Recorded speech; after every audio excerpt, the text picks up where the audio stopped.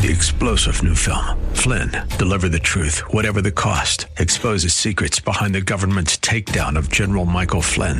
Flynn knew what the intel world had been up to. He ordered the first audit of the use of contractors. This set off alarm bells. He told the truth. He was the most dangerous person for Donald Trump to hire. They had to get rid of Flynn. Flynn, deliver the truth, whatever the cost. Available now. Watch it today. Go to salemnow.com. salemnow.com. When it comes to living in Christ, is it a hybrid of grace and obedience, grace and law, or is it all grace? Let's talk about that next on Truth for Today.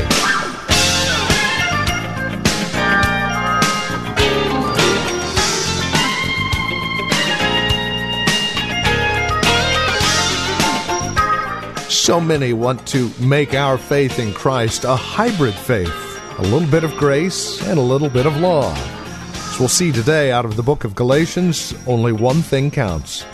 And that's what we're looking at here on Galatians 5, here in Galatians 5, verses 1 through 7. Hi there, and welcome to Truth for Today, the ministry of Valley Bible Church in Hercules. Won't you join us? Our teacher and pastor now. Here's Pastor Phil Howard with today's program. It's quite interesting that the Spirit convicts of a kind of righteousness that permits you to go to heaven, just like God the Son. And I believe what he's saying here is we live in the hope of the future installment of our salvation, where our bodies that are groaning in this present creation and longing to be clothed with a glorified body, like Romans 8 says, we groan, waiting to be delivered from this present cosmos that's living under the curse. Even creation is groaning. He says the Spirit is groaning, and we too groan, he says, longing to be released from a mortal body and be fully manifested as who we are, the true sons of God. So Christianity has a hope element. I have not gotten everything I've been promised in salvation. So guess what we do about righteousness? We live in hope of it. And I like what he says. We're waiting for it. We're not working for it. It's going to come. Third installment. Bishop B.F. Westcott has marvelous commentaries on the book of Hebrews, the book of John, 1 John. He's still in print, and Westcott's been dead for probably 100 years, but a marvelous Greek scholar in London. One day he was walking the streets of London, and he came upon a Salvationist lassie, and she was witnessing to people, and as he came by, the young lady, she said to this world-renowned scholar, said, "Sir, are you saved?" And he wanted to have some fun with her. And him knowing the Greek language so well and knowing the Bible, he decided to say, what do you mean? Have I been saved? With the present result, I'm saved? Or am I presently being saved? Or I will be saved? The poor lassie had no idea where he was going. I ask you, are you saved? But biblical language about salvation is three tenses. The moment you believe, you're saved. A completed act, like a birth.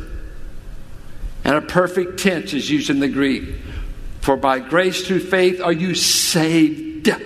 Perfect tense. Done. Yet Paul tells Timothy, pay attention to yourself and the teaching, and you will save yourself, and you'll save those who hear you. He's talking about present tense deliverance. Present tense. You know what? After I got saved, I thought that was it. I didn't know what to do the next time I slipped and I cussed as a teenage boy, or I sinned. I thought I'd lost my salvation because that's what I grew up with. Because I thought once you got saved, no more slips allowed. And guess what I found out? I got saved, but I am being saved right now. delivering me from all the propensities of my personality and sin nature, I'm daily being saved. What about you? And guess what? There's some things about me I don't want. One is this body. It's okay, but I wish the next time God give me a better one. I don't want a body like this forever. And so there's something I long for, and that's the future tense. And this is the hope for completed righteousness in the future when I get everything. I am saved in hope, and you are too. It's one of the essentials of Christianity, the longing for the future, of more to come. The Spirit's only a down payment. He hasn't given you it all yet. It's only a guarantee there's more to come. So true Christianity lives with the hope of more to come. Living in hope, even in our sufferings, we can say, I have hope that this is only a shadow. Someday there will be no shadows. When I get all that my righteousness entitled me to, this gift of righteousness came with hope about the future. And I'm waiting for it. I'm not working for it. Fourthly, he says, faith, all that's essential is faith. All that counts is faith, expressing itself through love. The only thing you need to live the Christian life, really, and to know you're saved, is faith that God will keep His promises. Faith in God. Now, what is faith in God? Faith is the substance of things hoped for, the evidence of things not seen. That's Hebrews 11:1. But faith is really trusting another, relying on another, resting confidently in another. Faith appropriates what God offers us in Christ. It's the empty hand. We're not saved because of our faith. It's not the virtue. God even gives us faith, enables us to believe. But it's the empty hand that appropriates what God offers in Christ, appropriates divine promises. You must have faith. Without faith, it is impossible to please God. Because all who come to God must believe that He is, and that He is a rewarder of those who diligently seek Him. Hebrews 11:6.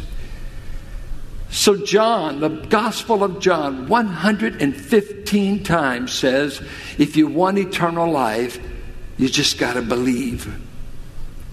Now, if you think that's easy believism, you don't know how divine faith is. Faith is a gift from God.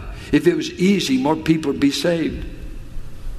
It is no small thing that God has enabled you to believe someone you've never seen yet, someone you've never been able to touch, nor empirically investigate. This is a gift of God, that unseen things have been made more real to you than seen things. That you can take the Word of God about something that happened 2,000 years ago outside the city limits of Jerusalem on an old tree, and that accept the Word of God, that your sins were dealt with there, paid for there, and that God raised the corpse of Christ from a tomb, and that He's alive and well. And none of you can prove that scientifically. You weren't there. But we have historical record. We have historical witnesses.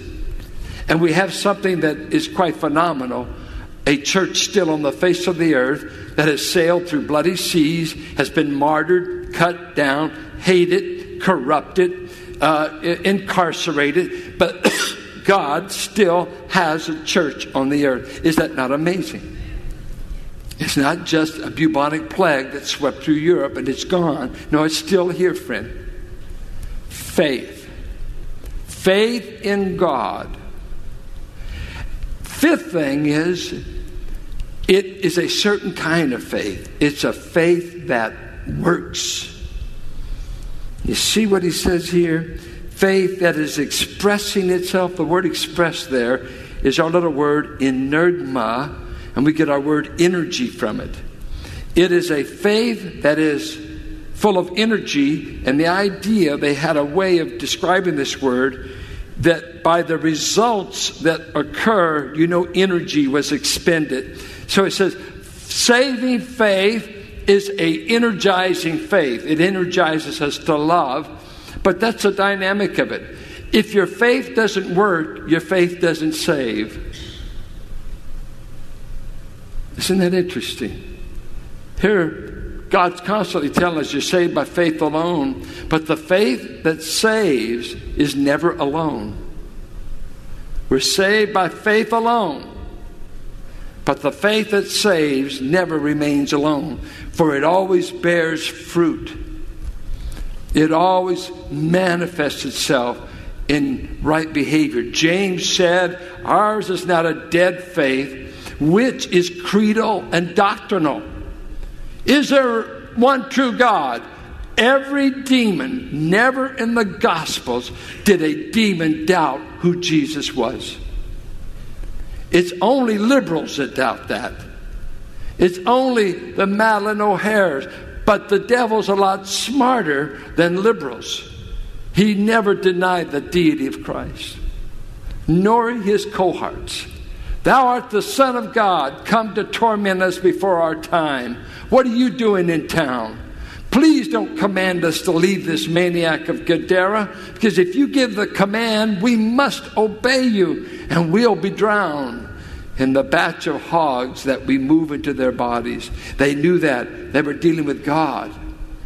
And James says, creedal faith, knowledge faith, can always be right on theological questions. Yes, he's the one true God, but they won't obey him. They won't serve him. That's the danger about being around a lot of knowledge. You think a lot of knowledge equals a lot of Christ-likeness. No, it can be a lot of ego, for knowledge has a puffing up effect if it's not balanced by a thorn. Saving faith works. Faith without works is dead. God didn't even produce it. The faith that saves you is an energizing, working out kind of faith. And guess what its main product is? The sixth essential of Christianity. It's a people that by faith come to love God and love people. Love God and love people. You know what the true evidence of your faith is? Not how much you know, but how much you love. The only thing essential is the kind of faith that's rest in Christ, the kind of faith that's energized by the Spirit, the kind of faith that has left you with a hope of future glory.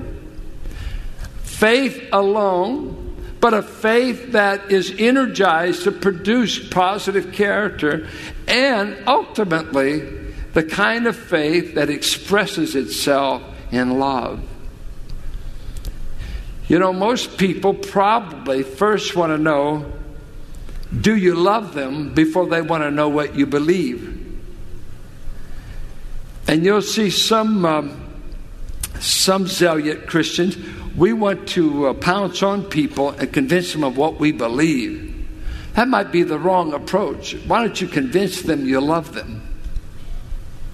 I just read an article in Christianity Today that I thought was a magnificent article. And it was what Francis Schaeffer taught me. And it's written by a student of Schaeffer's that heard him at Wheaton College. And Francis Schaeffer in the 60s and 70s was the leading apologist of the day, a Presbyterian that went to La Havre in Europe and met with so many of the hippie generation of the 60s, the acid heads and all the brains that thought Christianity was fictional. And they went there to dialogue with this wonderful man of God.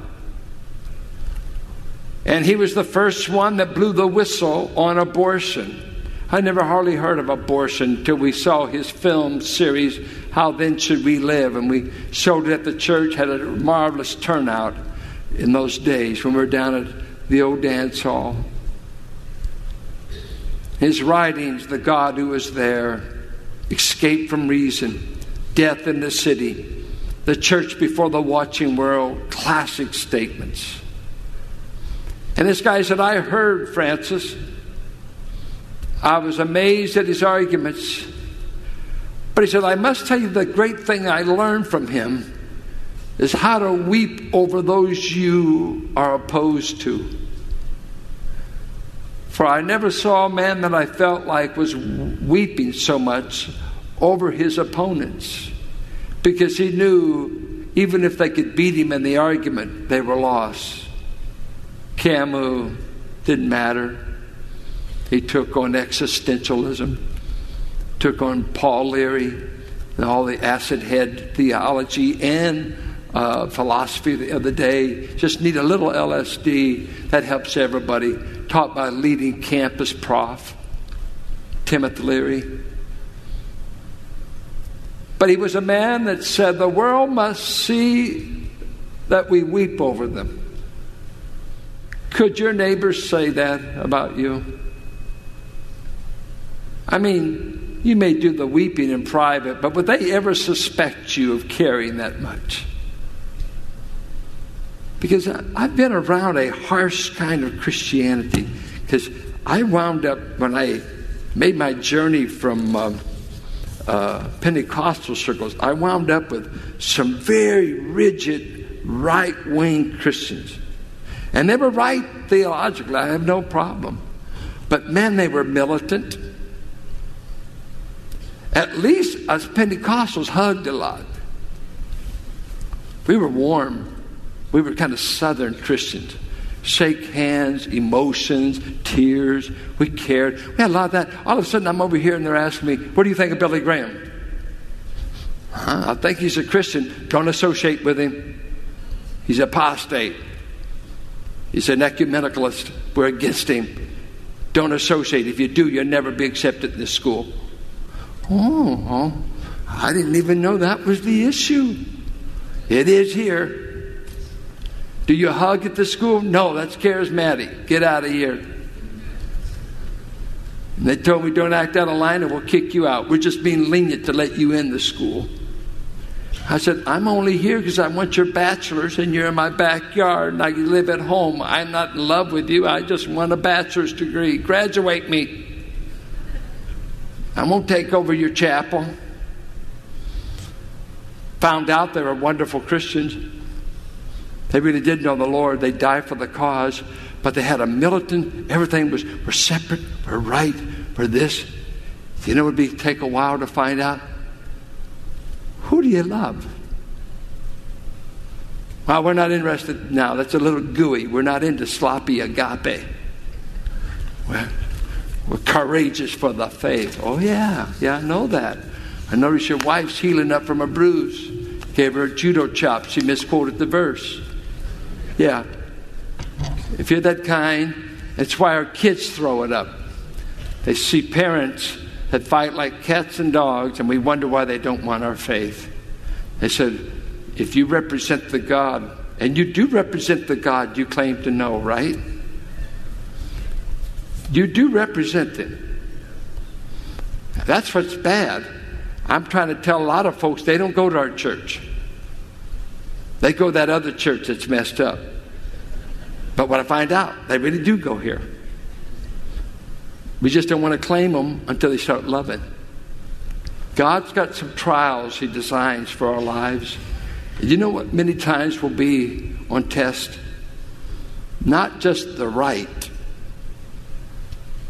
but can you love people that are 100% wrong? Could you love somebody that's 100% wrong? Did you know that's what God did for you and I at the cross? I was 100% opposed to God when He died for me.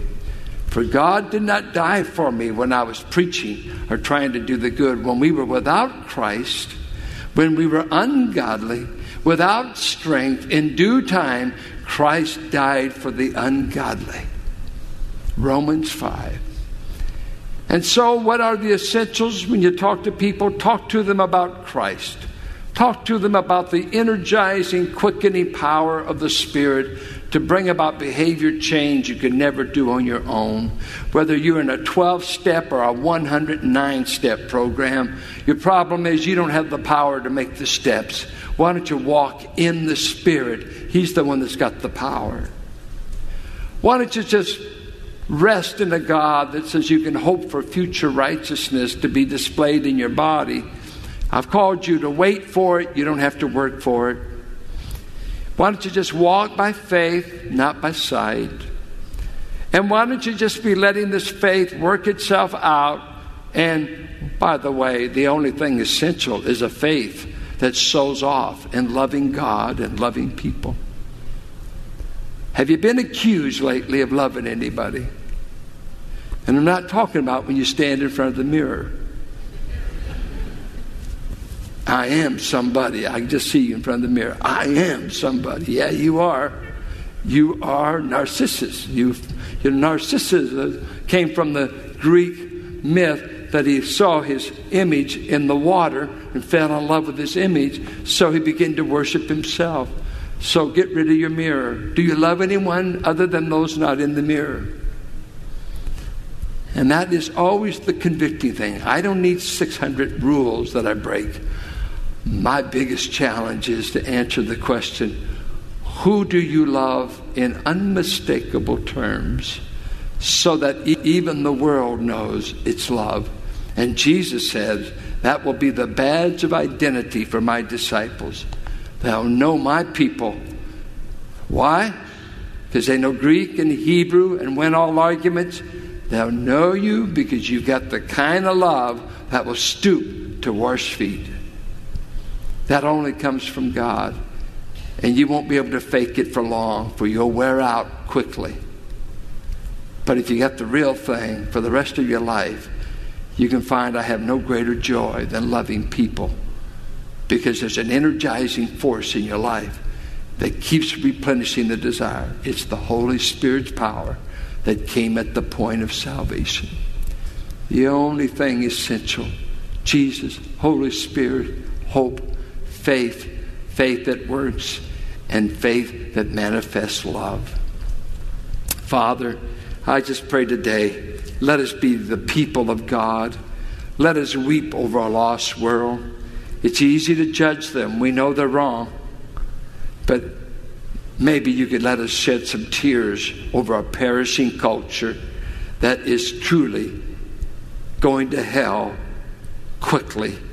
The times are changing, and prophetic days are upon us. When, O Lord, when shall you come? When shall you judge the wicked? And we pray in the meantime, let us love our neighbor, our brother, our mother, our father. I think of the old song that this old-time religion makes me love everybody. We all need a fresh baptism of a love that gets us above the petty criticisms we can have for one another. Please, let us rise above it. Let us walk in the Spirit. For Christ's sake, I pray. Amen. And that will conclude our time today here on Truth for Today from Valley Bible Church in Hercules with our teacher and pastor, Phil Howard. As we close out our broadcast, we would invite you to join us for worship here at Valley Bible Church, and we would also invite you to stop by our website and take advantage of added resource materials we've made available through this ministry. You see, as we come to you on a daily basis, it's our hope and desire that you grow in Christ, that you find yourself sustained by His grace through the teaching and preaching of His Word. Along those lines, we've created Truth for Today Radio, which is a website that contains a lot of other extracurricular resource materials that you can add to your relationship with Christ as you seek to grow in Him. We also have information about who we are, what we believe, and worship opportunities at Valley Bible Church, where this broadcast originates, here in Hercules. We have directions, we have service times, all of it. It's available at truthfortodayradio.org.